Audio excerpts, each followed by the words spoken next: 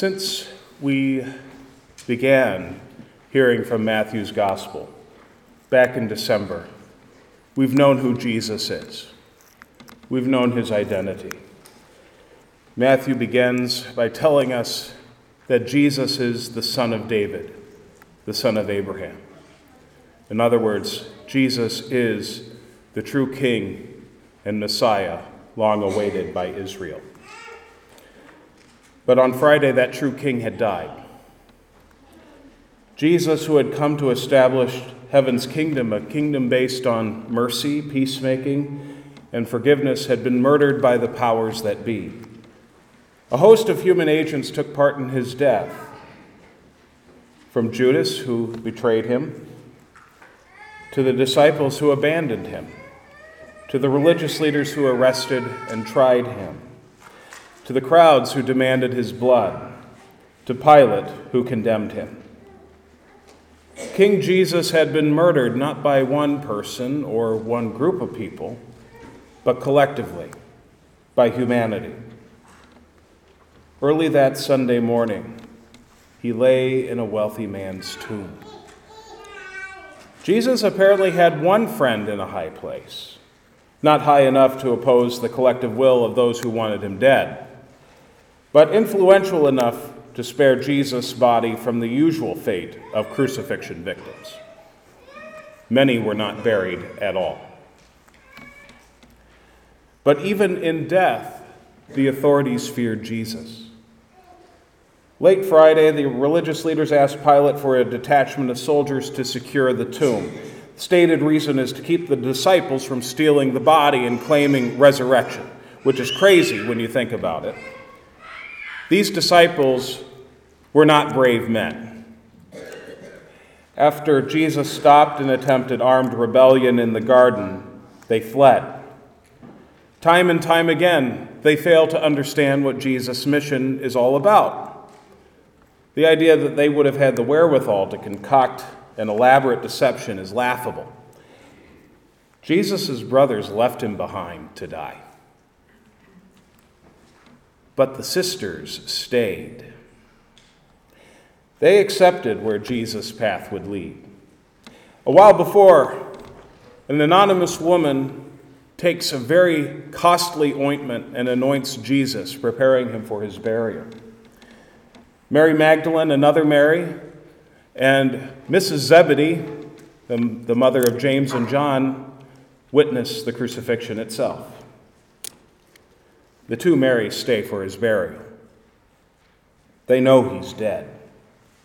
So it's hard to know what they expected when they came to the tomb early that morning.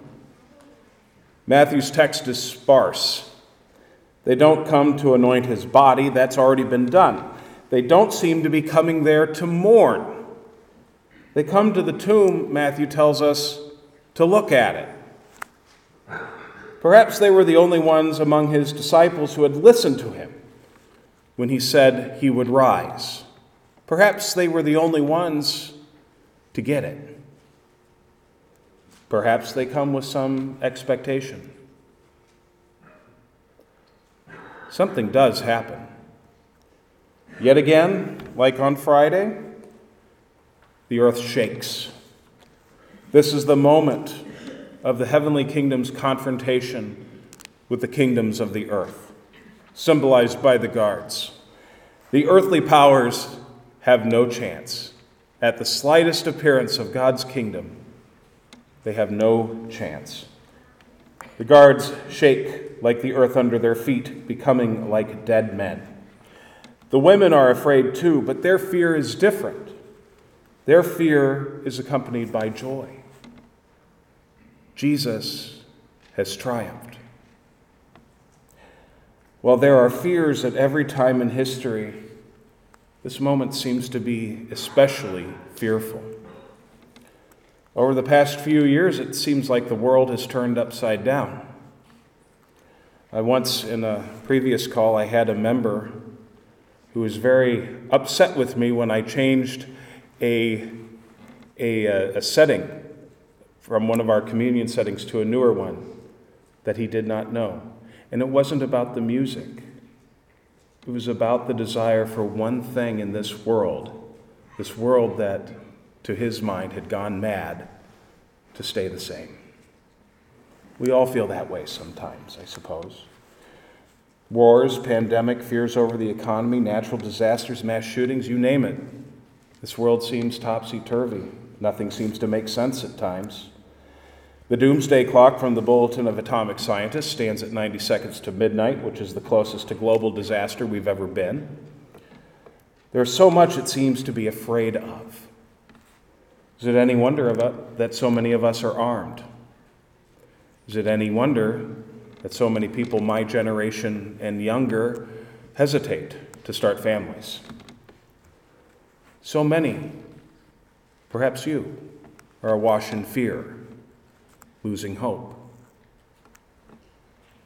Although perhaps it may be good that we lose hope, and I'll tell you why. At least it's good that we lose hope in those things that can't provide a stable grounding for our lives, things that fail. People do die. Economies fail. Peace is broken. The world breaks. The guards at the tomb that day surely trusted in the power of the Roman Empire. Rome, after all, had been steadily expanding over the past several centuries. Emperor Augustus had even provided a modicum of peace. The empire's power was growing and would continue to grow for nearly another century. Why wouldn't they trust the power of empire?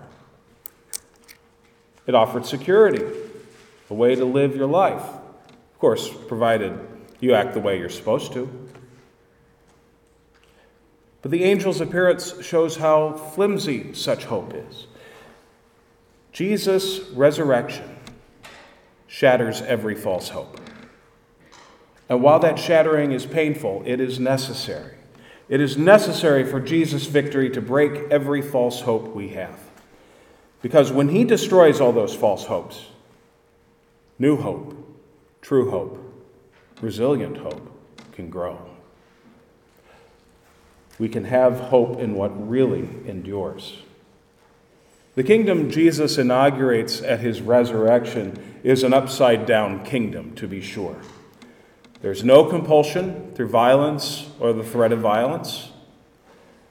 No person or group of people are better than anyone else. Even Jesus comes to this understanding himself after his encounter with a Gentile woman who asks him to heal her daughter. Jesus' kingdom is built on his gentle justice. It's a justice that's not achieved through force of arms.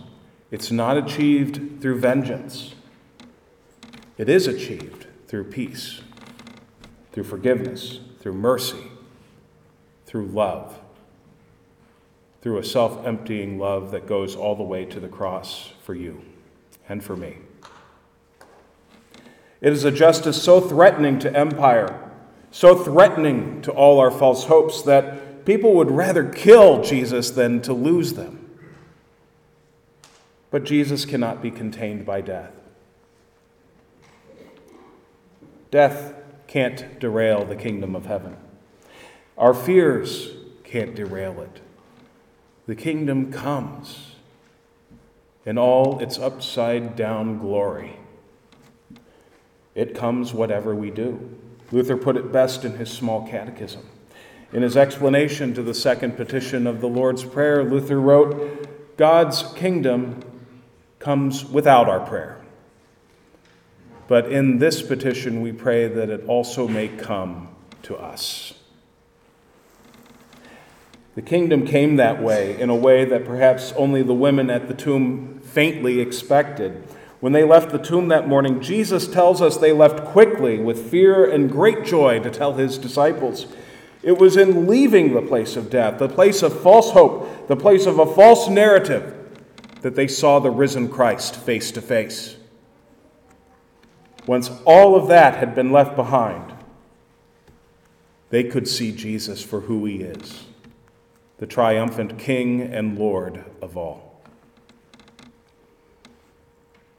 The story Matthew tells about Christ's resurrection is our story. We'll hear more next week about Jesus' constant presence with his brothers and sisters to the end of the age. But for now, the message is clear. Jesus has triumphed. Leave all false hopes, all fears, all hatreds, all grudges behind at the tomb. The kingdom of heaven is here, and nothing in creation can take it away.